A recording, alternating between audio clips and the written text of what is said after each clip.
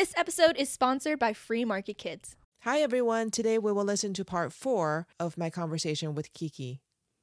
Sort of health and wellness and self-care practices. And I was saying that I was very close to the people that were developing practices early on because I was involved in a dance and theater and experimental theater, physical theater community in New York City through my studies at New York University. And then through working with these really groundbreaking theater directors, choreographers, postmodern choreographers, as well as doing contact improv, which is a really exciting form of dance and movement. And then I was involved in yoga and everything else. And so, today, obviously we hear a lot about, fascial release, and there's foam rollers in every gym. Well, when I was in the early 80s, I was working with teachers, directors, choreographers, and they were pioneering fascial release. We were using, rollers like you would use in the kitchen for making a pie. So I had a roller in my tiny East Village apartment. People would be like, "You don't even bake. Why do you have this?" I'm like, "That's for my fascial release." And so we were lying on, rolling on tennis balls and shoving 2 tennis balls into a sock so that it perfectly went to either side of our neck and spine and everything like that. And so I mention all this to say that I think an important part of Bitcoin adoption is that someone is an outlier and they're an early adopter. And I ran into an NYU professor of mine, I guess like 35 years later or 30 years later. I left New York. I'd come back. I was at one of my favorite places in the whole world, the Russian and Turkish baths, because when I lived in the East Village in the 80s and early 90s, these were old tenements. When people are like, "What was it like?" I'm like, "Go to the tenement museum. You'll see exactly what it was like." The apartments were freezing, the old-fashioned windows, the wind was blowing in. And so there was an old-fashioned bathhouse, and there used to be public bathhouses that people wanted to get clean. They went to a bathhouse once a week. So, as someone who was constantly moving and cold in the winter, I loved going to the Russian bath. So jump ahead in, 2010, I'm at the Russian baths. I see a former teacher, professor of mine from NYU in experimental movement oriented theater. And he recognized me and he was like, "Oh my God. Oh my God, you did everything said. We told you your body is an instrument. Your voice is an instrument. You must look after your instrument so you can express in the possible fullest way through movement and voice and everything like that." So yes, I did do all those things. So I was an early adopter because, of course, I wasn't the only person that was exposed to those techniques, but I continued to do them. I think, when you and I first met, you were like, "I rarely see people of your generation at these Bitcoin meetups. What are you doing here?" And I would say, I'm not like other people who are my age. And when I first learned about Bitcoin, I reached out to people from age 45 to 65. And I was like, "What do you know about Bitcoin? What do you know about Bitcoin?" I asked 100 people, many of them highly successful in business. And 99 people said, "Bitcoin, it's rat poison," or whatever they said. "Bitcoin, I don't know anything about Bitcoin," or "It's a Ponzi," or "It's nothing." So no one knew about Bitcoin. When I started yoga, I first opened a yoga school, 12 years or 13 years after learning yoga. I opened a yoga school in Los Angeles in 1996, really before we were using the internet or anything like that. And I was driving around LA and looking for rent signs in commercial real estate buildings. And then I would, stop and write down the phone number and then go home and call them on the landline. And they, a landlord would ask, "What kind of business?" And I would say, "Yoga." And the landlords would say, "No food." And they would hang up the phone. They thought I was saying yogurt. So I'm not like other early adopter. When I opened my yoga school, I opened a yoga school in a creative, small neighborhood. I would say that I opened one of the first neighborhood yoga schools in Los Angeles.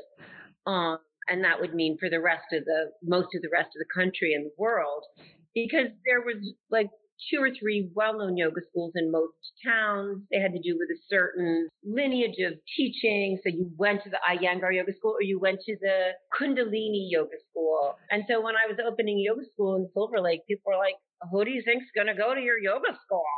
Why are you opening it there? The tiny former beauty salon. And I was like, who's going to come? All the artists and creative people that live in the neighborhood. They're just going to drive by it or walk by it and walk in and do yoga. And so that, was very successful. So, yes. So I would say I'm an early adopter. I'm an outlier. And if someone is not an early adopter and they're not an outlier, they're not going to be interested in Bitcoin. Someone has to have a general distrust of authority because if they think that their government or their bank or even, the older generation or something is looking after them or has their best interests at the forefront, well, they're not going to be interested in Bitcoin. And it has to be someone who's very disciplined. So if someone's not disciplined, they're just going to be like, why would I go through all the trouble of learning about Bitcoin, learning about cryptography, holding my own keys, listening to hundreds of hours of podcasts that make very little sense initially. So someone has to be very disciplined, and they have to be disciplined enough to say, like, I'm saving my money for my future. And I would also say they have to have high confidence, because if they have low confidence, then if anybody says to them, Bitcoin, that's dangerous, they're going to quit. Bitcoin, what are you talking about? Bitcoin, what are you, stupid? That's ridiculous. So you have to have high confidence. You have to be able to go, when people are like, yoga? Why do you go to yoga every morning at 8 a.m., which in like the mid 1980s was the craziest thing a person could do? Well, I had high confidence and I had high discipline and I was an outlier and I had a general distrust of authority. And so I was like, because it's amazing. So I think people have to have that. Maybe most of the people in Bitcoin, which are mostly men, maybe they have more of that. I don't know. Maybe it's harder for women to have those qualities. Maybe women are too busy with full-time work and child rearing and all these other responsibilities, because women are the main caretakers, whether that's their own elderly parents or siblings or children or nieces, nephews, etc.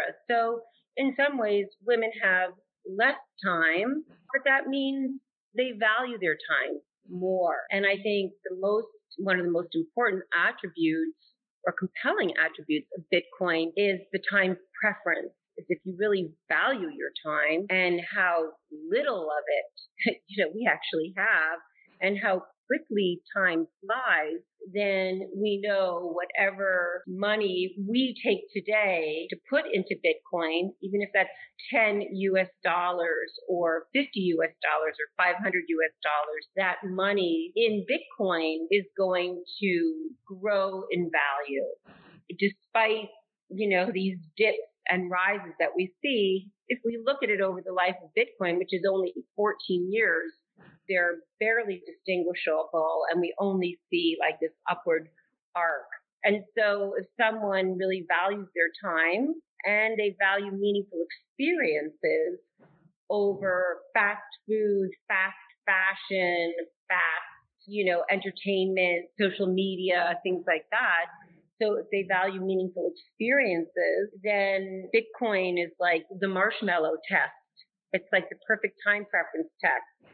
Can you wait? If you wait, 5 minutes or 10 minutes before you eat that marshmallow, I'm going to give you 2 marshmallows. And, you can go to YouTube and look at the marshmallow test, and you can really see the children, really like the look on the face of the children that have that ability to wait out the time period and get that second marshmallow. That's all about time preference. Can we sort of stay the course, save money, hold it in Bitcoin for our meaningful experiences in our later life, for our meaningful experiences for, our families or whatever.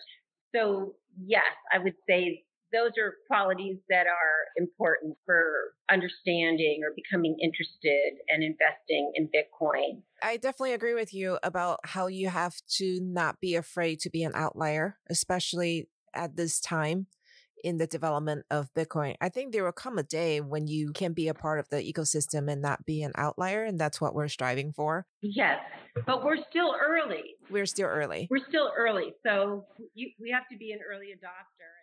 Thank you for joining us today. We will continue this conversation tomorrow. Be sure to come back and hear the rest.